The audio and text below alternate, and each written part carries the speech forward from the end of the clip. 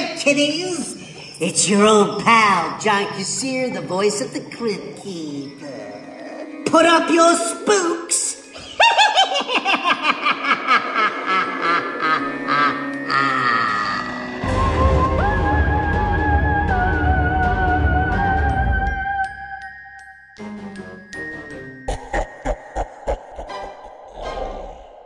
This week's theme. Happy Halloween. Oh, hello, Jeff. Hey, Ryan. It's Halloween season. It is indeed. You had suggested maybe we do like a Darkest Timeline kind of an episode, but I really wanted to do Halloween because we love Halloween and we can't get enough Halloween. We're not getting enough Halloween. And frankly, I'm just a little tired of Darkest Timeline. You know, I just want to be happy. I just want to be happy Halloween Ryan. Yeah, and I think ultimately that is the good move. Now, in my defense, Darkest Timeline translates into Baywatch Nights Season 2, which I will subject you to. I don't understand how it can get any weirder than in regular Baywatch when Mitch fought a giant squid. Well, you're gonna find out. Maybe not on the very next episode of Put Up Your Spooks, but soon. It truly, yes. It truly will be the Darkest Timeline. Well, on a happy Halloween note, my episode this week is an episode of Are You Afraid of the Dark that I've been looking forward to for a long time. It's The Tale of the Midnight Ride. And this is the introduction of Tucker, everyone's favorite little shit. No one's favorite little shit, I suppose. Gary's mom made him bring Tucker to the Midnight Society, otherwise she'd ban him for life. The reason why there's an opening for Tucker is because two members of the Midnight Society have allegedly moved away. But as we know, they are certainly buried among the pines. Yeah, because what are the chances that two separate families would both move away at the exact same time? Slim to none. Slim to none. And of course, Frank and Kiki are not having it. Yeah, I mean, the fewer members there are in that group, the stronger Frank and Kiki's reign of terror could be. Well, and Gary, you know, they're like, no way, no how. And Tucker's like, if you scabs will lighten up, maybe I can tell you my story, and maybe it'll be awesome. And they're like, okay. And then Gary says, it better be good, or I'll let Frank pound you. That was disturbing. And also, Pounding. What is Tucker's accent? Hispanic by way of Canadian? By way of Chicago? You know, I don't know actually where that kid's from. I imagine he's Canadian because he got his start in Are You Afraid of the Dark, but who knows? The Tale of the Midnight Ride.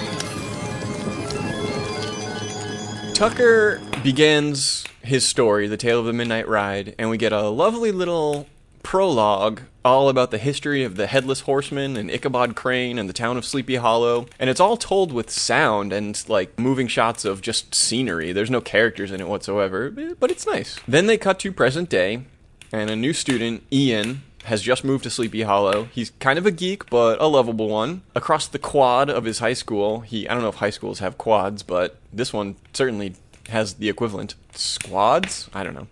He sees this lovely young woman being totally abused by the school bully, Brad. Her name is Katie.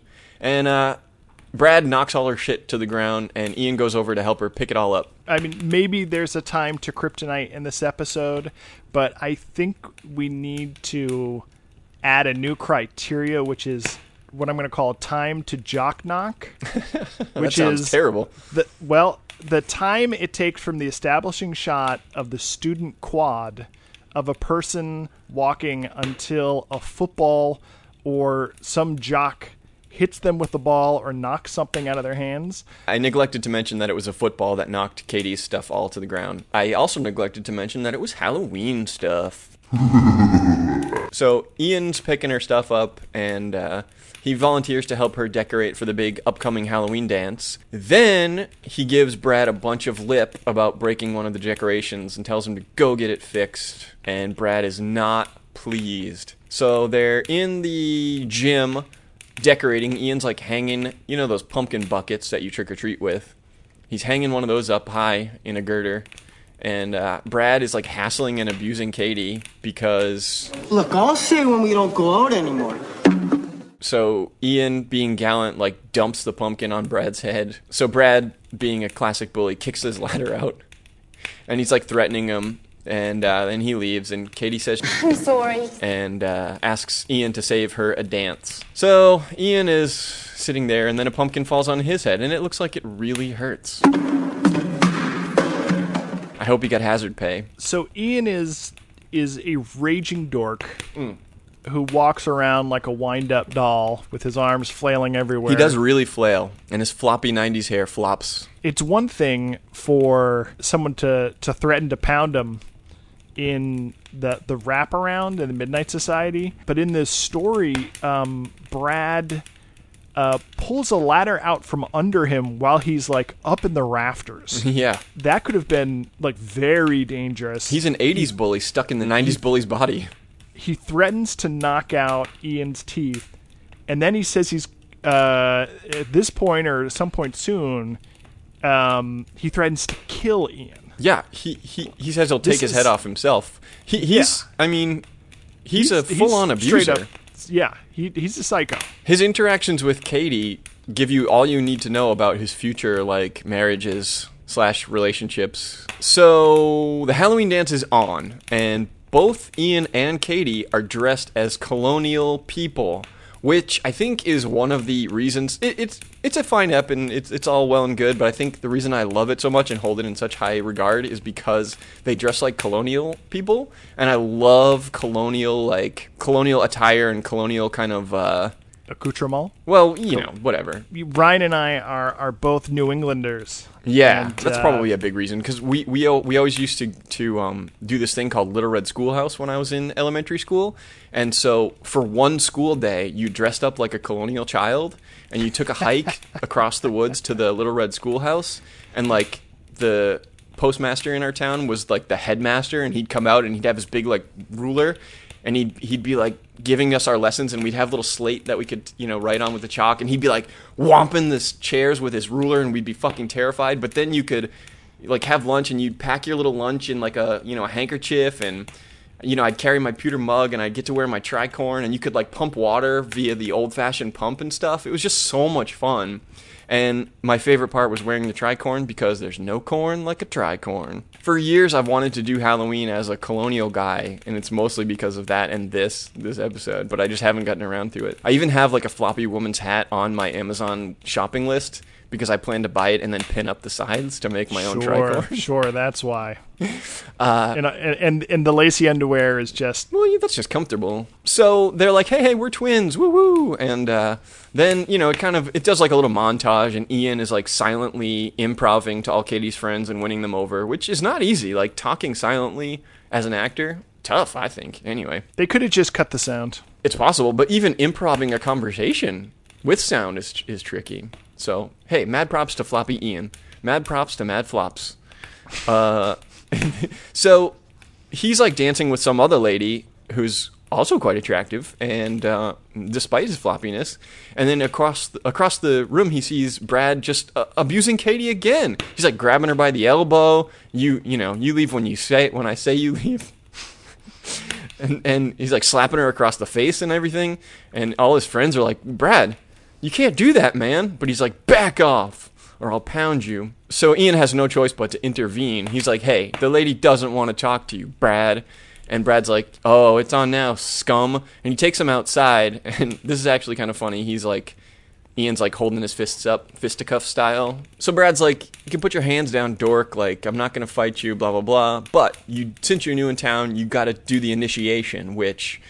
He tells them the story of Ichabod and the Headless Horseman, and he says Ichabod was looking for the Bridge of the Souls, but he should have gone left at a fork in the road, but instead he went right, and then the Headless Horseman caught him.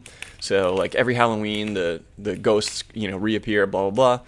And then he says, you, as the new kid, have to go to the Bridge of Souls and find the Headless Horseman's pumpkin and bring it back. Otherwise... You can put your fists back up. Otherwise, you are going to have to put up your spooks. So... two things related to the Legend of Sleepy Hollow. One is that because they live in the town of Sleepy Hollow, to which Ian is a newcomer, there is a Bridge of Souls, and, it's normal to them because everyone just, I guess, grew up with the Bridge of Souls being like a thing in town. And they so casually refer to it. It's like, you got to get that pumpkin from the Bridge of Souls. And it's like, turn here. We're going to go cross the Bridge of Souls. And Ian, who's from the big city, I guess because he's so deeply immersed in Sleepy Hollow lore, like, just rolls with it. He's like, oh yes, of course, the Bridge of Souls.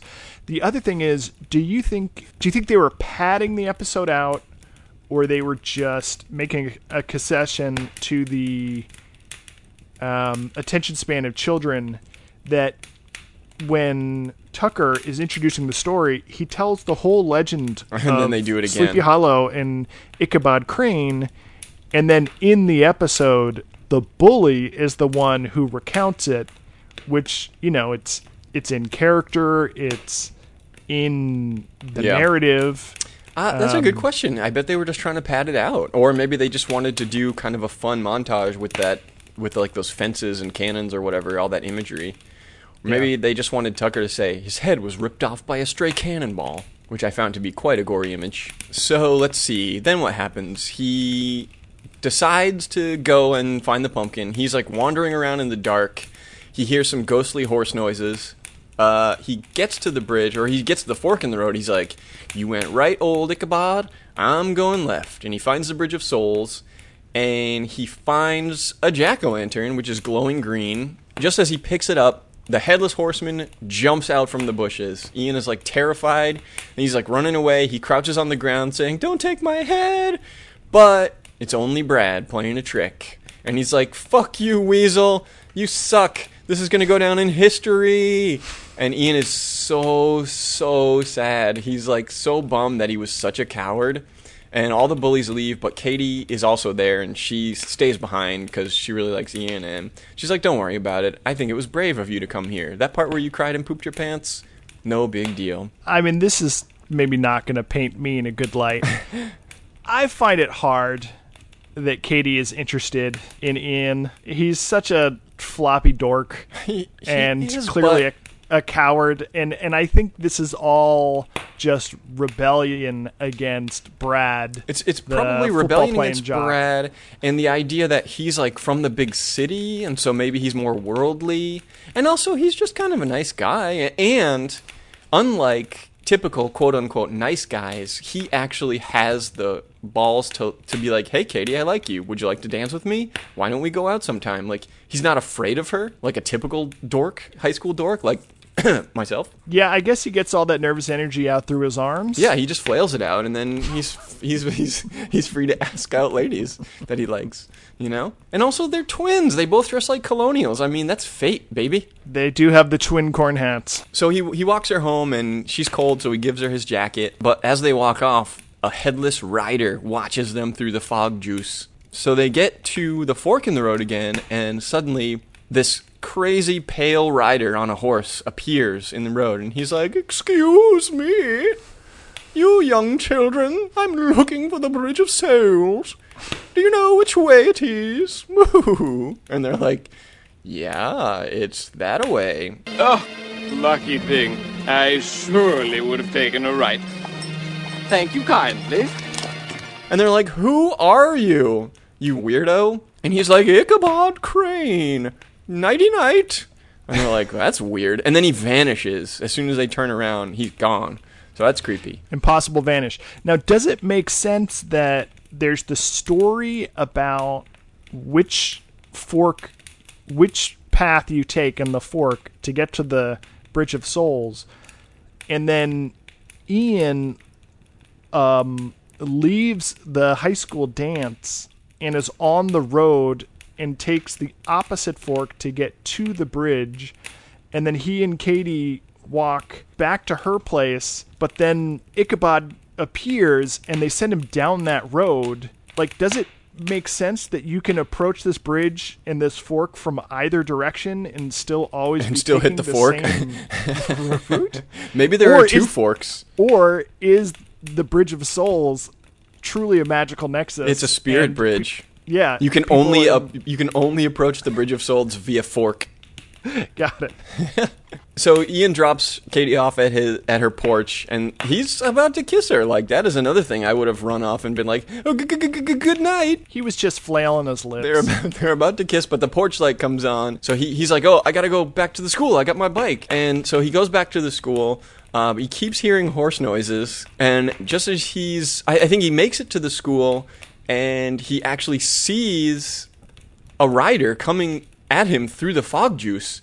And so he runs away, he gets to his bike, tries to unlock it, but his bike lock key is in his jacket, which is still with Katie. Luckily, she's right behind him, giving him a little startle because she wanted to give him his jacket back, so she followed him. Now he's going to have to walk her back to her house again, although maybe he'll actually get the kiss this time. So they see like a rider and a horse shadow on the side of the school, and Ian has finally had it. He's like, Brad, fuck off. Like, it's not funny anymore. I'm not falling for your bullshit. But then suddenly the shadow rider warps out of the wall in a flash of fire, and it's the real Headless Horseman. And it chases them both down. They're like on their bikes, riding full out to escape the Headless Horseman. And Katie's like, why is he chasing us? And Ian's like, we sent old Ichabod down the Bridge of Souls. Now the rider needs a new head. And which tracks, I think. And so they chase him down. They get to the bridge. Oh, and Brad is there at the school for some reason, and the rider chases him down. And he's like, "Don't take my head." That was it didn't make any sense for him to be there, but they needed him to get his comeuppance. I mean, it made sense for Brad to be at the school. He and his friends were like kind of roving. Yeah, maybe they went back to the dance. The night of the dance. Yeah. So they get to the bridge, and Ian, the Bridge pumpkin, of Souls. They get to the Bridge of Souls, taking the fork. The pumpkin is still there, and this is actually, I really like this part. He's like, I hope this works both ways, and he chucks the jack-o'-lantern at the Headless Horseman, but then the Headless Horseman just stabs it on his saber and throws it away, and he's like, oh shit, and he keeps chasing him. Although, I wonder how many takes of that they had to do, like, to get him to actually stab. And you could tell that it was a real pumpkin. It was really heavy because it just immediately weighed the sword down. Oh, you don't think they ran it in reverse? I don't. I really don't. I don't think they ran it in reverse, no. Because they would have had to pull the pumpkin off with like a string or something. I think they literally threw it at the rider and he just had to stab it and hope he did, hit it. I think a pumpkin is hollow and heavy, and it would just go right on a sword like nothing. Yeah, if he hit it properly. But also, which he did at this point. Ooh, Mythbusters. Put up your Spookbusters edition. Do you have a sword? I don't actually have a sword. I think I have some machetes that will also do the job. I anticipate many broken wrists. I'm looking forward to this. Let's set this up soon. So that doesn't work. The Headless Horseman is chasing them down. They're hiding in the bushes. Ian's like, I'll distract him. You run for the bridge. Because they know they have to get him to cross the bridge is the only way to defeat him. And then Katie, for no reason, is like, no, I'll distract him. You run for the bridge. And she just bolts out. And then she's immediately cornered by the Headless Horseman. Then Ian runs out using all of his true bravery that he's gotten. He puts the floppiness into his legs. Yeah. He puts the spooks back into his ups. He puts the ups back into his spooks. Just leave it. And then he makes a run for it. He crosses the bridge. The horseman vaporizes in another big, gigantic explosion of fire. And the day is saved. And then Ichabod Ghost comes back and is like, oh my, you stupid asshole children sent me on a wild goose chase. I think I'll take the right fork this time. And they're like, yeah, do that and die, you fuck. You children should not be out so late. And on Halloween to boot. They say these woods are haunted, you know. The end. Are we to understand that Ichabod is going to circle around the town and approach the bridge from the other side? Or is he going to cross the Bridge of Souls so he can turn around and then go back towards the Bridge of Souls and take the wrong path? And isn't the Headless Horseman banished, or at least banished for that year? I think it was just the universe course correcting the reason why Ichabod crossed back, because he would have found the bridge if he went the way they told him to go, but something in his ghost DNA told him it was wrong, so he had to backtrack, or the bridge reset itself before he could get there and he found himself at a fork again. Checks out. Both the Headless Horseman and Ichabod must be chafed as hell from hundreds of years of just riding horses with nonstop. No, their ghost DNA adapts to the rigors of the saddle. Rigors mortis. Yeah, spooks Yeah, up. horse sound. You know, I'm surprised that there aren't more Halloween episodes of these shows. Like, there's only 2 Halloween Are You Afraid of the Darks? I mean, maybe it was, like, about the schedule and when they aired, you know? Maybe there were certain seasons that didn't air around Halloween or something. But if I was doing a horror anthology, I'd be, like, all over Halloween. Every season there'd be a Halloween episode, even if it was going to air at Christmas time. When you double down on the Halloween theme for this episode, I was a little worried because I went through my entire spreadsheet of 80s horror anthology shows, and there are virtually 0 that are set on Halloween Well, or that involve Halloween. I guess we can look forward to not doing any more Halloween episodes after this. Well, the only other one I could find is a really famous Tales from the Dark side, but you know it's almost impossible to find streaming episodes of Tales from the Dark Side. So, you know, I'll have to do some digging to get that for next year. But I was going to bring it up, just how shocked I was at the paucity of Halloween spooky episodes. Very surprising. Oh well. Happy Halloween! My episode for this very spooky Happy Halloween episode of Tales from the Crypt is called Only Skin Deep. So we start with an epic intro where the camera begins inside a jack-o'-lantern, pulls out to a Grim Reaper's hand holding a martini. Yeah, like a real one. Yeah. And pushes into an electric guitar. And so this is time to jack-o'-lantern to Grim Reaper to electric guitar. Time to Halloween, 0 seconds. Yeah. Shortly thereafter, an angry man, Carl, enters and looks around the party. He gets intercepted by his friend, who's dressed as Dead Abraham Lincoln. Dead Abe does not want any drama at his party. Dead Abe. I was like, oh. You remember we talked about on 16 and Bag my costume getting mistaken for Dead Abraham Lincoln? My Jack the Ripper costume. I was like, no, Dead Abe. You can't do it for real. By accident, it's okay. But for real, too soon. Too soon. I like that. Carl promises his friend that all the things his girlfriend said about him aren't true. He only wants to stay for one drink, and besides, no one's going to know he's even there because he's wearing a disguise. He's in this like lacy pirate shirt and vest and like those weird red striped pirate pants. Did you pick up on the fact that both of our episodes started with an angry, abusive ex-boyfriend dressed as a pirate? Yep. I was pretty floored when your episode started. I was like, oh shit, Brad's dressed like a pirate. So even though he's dressed like a pirate, he also has a gold like domino mask that he puts on, a sort of quasi-masquerade style mask, which is weird, but it covers his face somewhat, and that's all that matters. So he goes into the party, but instantly his girlfriend recognizes him, and she even recognizes him from behind. And I was like, is he that obvious a figure, or does he always dress as a pirate for costume parties, or did he make it seem like the inventive type? Yeah, I mean, or maybe, you know, before they broke up, he's like, I'm going to dress as a cool pirate for this party. But anyway, it doesn't matter because she's breaking up with him. He's an abuser. He hit her. Apparently, he strangled a previous girlfriend.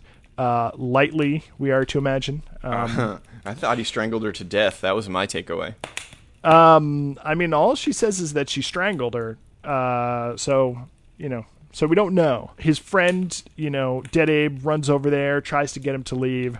Carl threatens them both loudly and publicly, and then whatever, man, he stomps off to the kitchen to blow off some steam. There's a creepy woman in there sitting up on the counter, crow style, eating cherries. She says that she's overheard all of Carl's relationship issues, and he's like, whoa, it's I'm not really that bad. There's just certain offenses require certain punishments, and she's cool with it. She's a pretty easygoing lady. She's dressed in like a tight black rubber punk outfit, and she has this pale white mask that is skin tight and it's like nearly seamless. Like a porcelain doll mask. It looks like a partly cracked porcelain doll mask, except there are no seams around the edges. So it's like glued onto her face or something. And, Carl being a typical douchebag, he's got to ask, What are you? No, I mean costume. and then she has her weird answer. I'm a body bag. I thought the invitation said come as you are. Carl asks this body bag lady what her name is, and she tells him to pick one. And so he picks Molly. And Molly invites him back to her place, which is an abandoned, derelict building that's like this ramshackle hovel with like holes in the walls and bare exposed boards. It's all gritty and dark and dingy. So they drink gin and they agree to have anonymous sex, no last names, masks on. Things get freaky fast, and Molly is like goading Carl to take out all of his rage on her body. And he does. And we see it. It's a pretty explicit episode. So after the deed is done, Carl awakens to the sound of digital didgeridoos, or as I like to call them, digity-doos.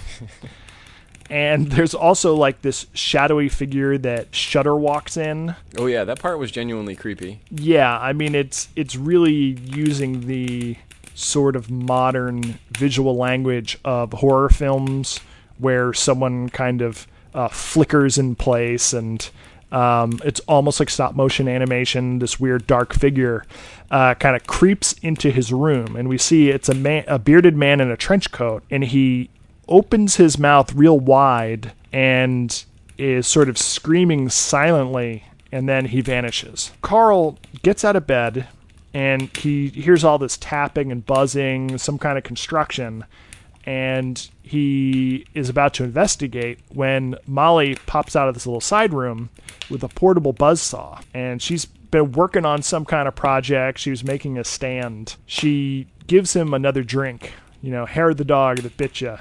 Some more gin for their post-coital escapades. So Carl, who is now purged of all his negative emotions, gets really clingy. He's like all of a sudden all like sweet and caring, and he wants to take his mask off and tell her who he is. He wants to know all about her, even her shoe size, and she just flat out refuses, and she tells him to leave.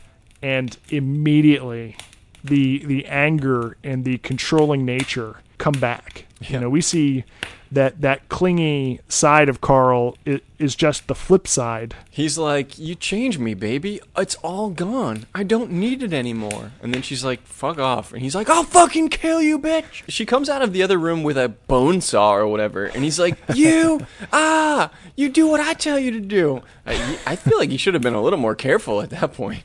But he just can't control it. I think he can't control himself. And so, she tells him to leave, and he doesn't leave. He ransacks her entire house trying to dig up information on who she is or her name. So he stumbles into the bathroom, opens up the medicine cabinet, and there's all these bottles of pills, and they've all had the names scraped off. And I thought that one detail was really creepy. Mm-hmm. He does too. So he busts out into the kitchen. He's like ripping open drawers. He finds her purse, and inside her wallet there's nothing but empty slips of paper.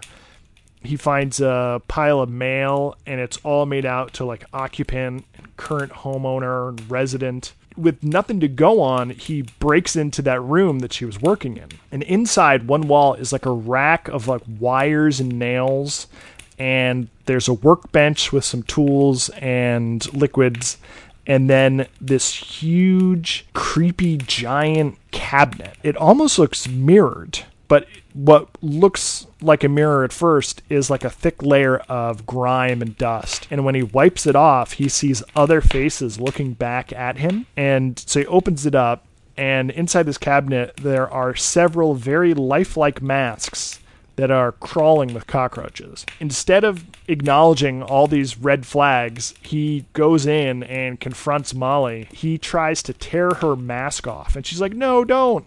And when he pulls at her face, it draws blood. You know? It must be very delicate because it immediately crumbles into bloody streaks. But also, Carl is freaking yoked. The rage of an abuser. And he doesn't trim his nails. Oh, I bet. So they fight for the portable saw, and in his exertion, those drugs that Molly slipped into his drink finally kick in. And as Carl is passing out, she tells him, It was never a mask, Carl. It's the way I was born. She fires up the buzzsaw, and the next time we see Carl, he is just another skin mask in her cabinet. Molly turns on the buzzsaw and looks into her own reflection in the spinning blade. The end. She also uses his blood as lipstick. It should also be noted that once again, the Crypt Keeper section had nothing to do with Halloween or faces or anything like that. It was just a poker game. I was wondering how they were going to relate the two, and I laughed out loud when the Crypt Keeper was like, the brute in this week's episodes, his game is relationships. I was like, no. That is a too thin a connection, Crypt Keeper. But at the end, one of the skeletons playing poker got a fire poker through its face, and the Crypt Keeper said, Now that's a poker face.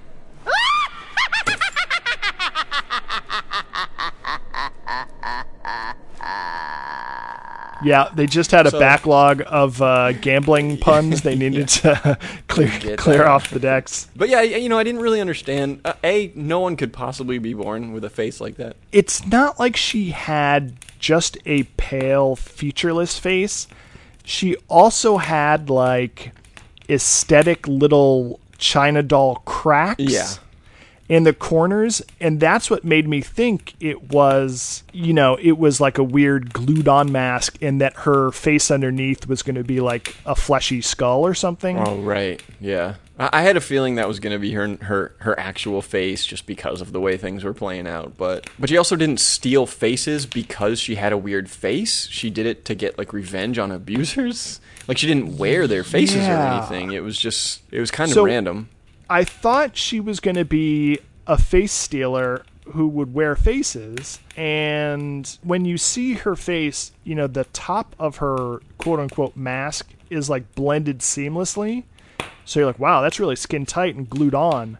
But around her eyes and nose, the seams aren't quite so good. Right. So that gave me the impression that, no, this is a layer, and her real face is underneath, and this being Tales from the Crypt, I bet her face underneath is terrible, but instead she just happened to have been born with a face that kind of looked like a China doll mask. Yeah. Maybe her idea was that since she didn't have a pleasant face, other people didn't deserve their pleasant faces. But it was still only abusive men. She's just crazy, and all of the masks or the faces that we saw were of men. So it's not like she puts them on, as far as we know. Yeah, she's making a stand. Yeah. I don't know. It was weird. It was weird. A little loose, Crypt Keeper. A little loose. But she also seemed to, know things about him. Yeah, maybe she had magic, too. Well, she claimed that, like, she overheard all of his relationship woes and stuff at the party. But she also, like, knew his favorite drink and stuff like that. Maybe she was just stalking him. Was she stalking him? Is she a face stealer? I don't know. But, there's two ways to kind of look at these unresolved stories, and one is be like, whoa, that's so weird. I'm gonna keep thinking about it and make up my own ideas, and the mystery is cooler than any answers you could give me. That's definitely And the true. other way is like, you didn't explain the rules of this. I'm upset. Is she a magic face stealer or not? When I was watching this, I was like, oh, this is very Lynchian. So I wrote that in my notes. And I was like, wait, this isn't Lynchian. This is more like David Fincher or Finchian. It's as described. There's a lot of decay. There's even cockroaches inside the jack-o'-lantern in the beginning. There's like tight black leather. There's graphic sex, close-ups of sweaty skin, close-ups of dark eyeballs, the creepy flickering man who like screams and disappears, and saws and nails and exposed boards and derelict burned out buildings and bare mattresses. Like it was very much like the movie Seven, or at least it reminded me visually. And I was surprised when I looked it up. This episode of Tales from the Crypt came out 1 year before the movie Seven. Plagiarism. I think just at that time, dark visuals were all trending in a certain direction with like green overhead fluorescent lights and like close-ups of cockroaches and like camera flicker and stuff like that. Like a Nine Inch Nails video. When we're at our most comfortable economically, we turn to the dark side to get our kicks. Indeed. Which is why this episode is a Happy Halloween episode. Take it out on my flesh like you want to. All right, let's jump to these ratings real quick. Let's jump into these ratings real sick. Body count for Are You Afraid of the Dark? 0. 0. I mean, we see the ghosts, but we've well established that that doesn't count.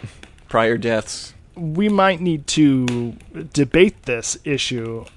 Body count for Tales from the Crypt. Well, 1. We only got the 1. We only got the 1 on-screen kill. We know that Carl dies off-screen, mind you. Yeah. But we also know for a fact that the faces are It's true, actual but human we know for faces. a fact that Ichabod Crane died, and we're not counting him. So the faces we can't count because they were prior by our rules. I feel like...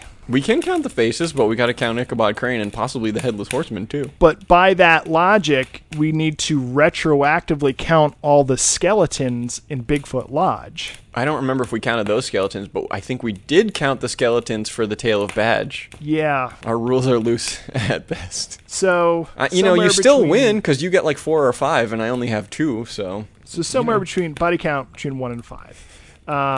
Scare factor. The only scary part was the flickering ghost man, and I mean, I guess honestly, I found it more scary when he was like when dead Abraham Lincoln was like, "You gotta go, you gotta get out of my house," and the much bigger guy was like, "I'm not going anywhere, fucko." And I found myself thinking like, Jesus, what would I do in that situation? Like, I can't physically best this person, you know.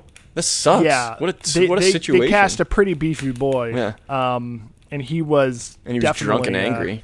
A scary looking dude. Scare factor in Midnight Ride? It's not very scary, but I do like the part when Ichabod shows up. I think that's kind of ghostly and cool. It was very atmospheric. It was very atmospheric. I do like the part also where the horseman comes out of the wall. I think that was a pretty good effect. That was cool. I liked it when he came out of the massive curtain of fog juice. Yeah, fog juice.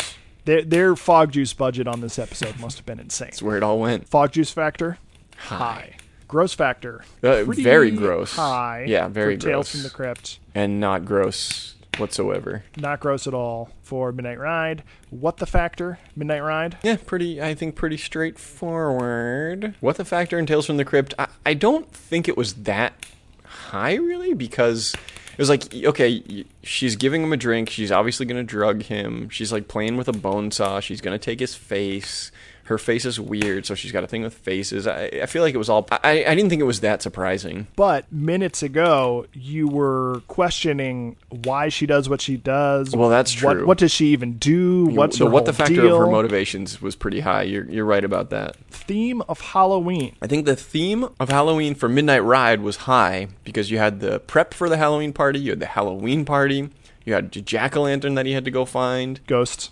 Yeah, and walking through the dark on Halloween night to go back to the house where the porch light turns on at the end of Trick or Treats. Theme of Halloween for Tales from the Crypt, only skin deep. High for the first 5 minutes, and then virtually non-existent for the rest of the episode. But here's the thing. Like I said, it is an epic intro that starts inside a jack-o'-lantern and tours you through an amazing Halloween party, and then the rest of the episode is about masks. And this episode came out on Halloween. Ooh, well, yeah, that's something. The first minute, I was like, ooh, Halloween factor high, my word. But as soon as they get to her house, like, there's no decorations for Halloween at all.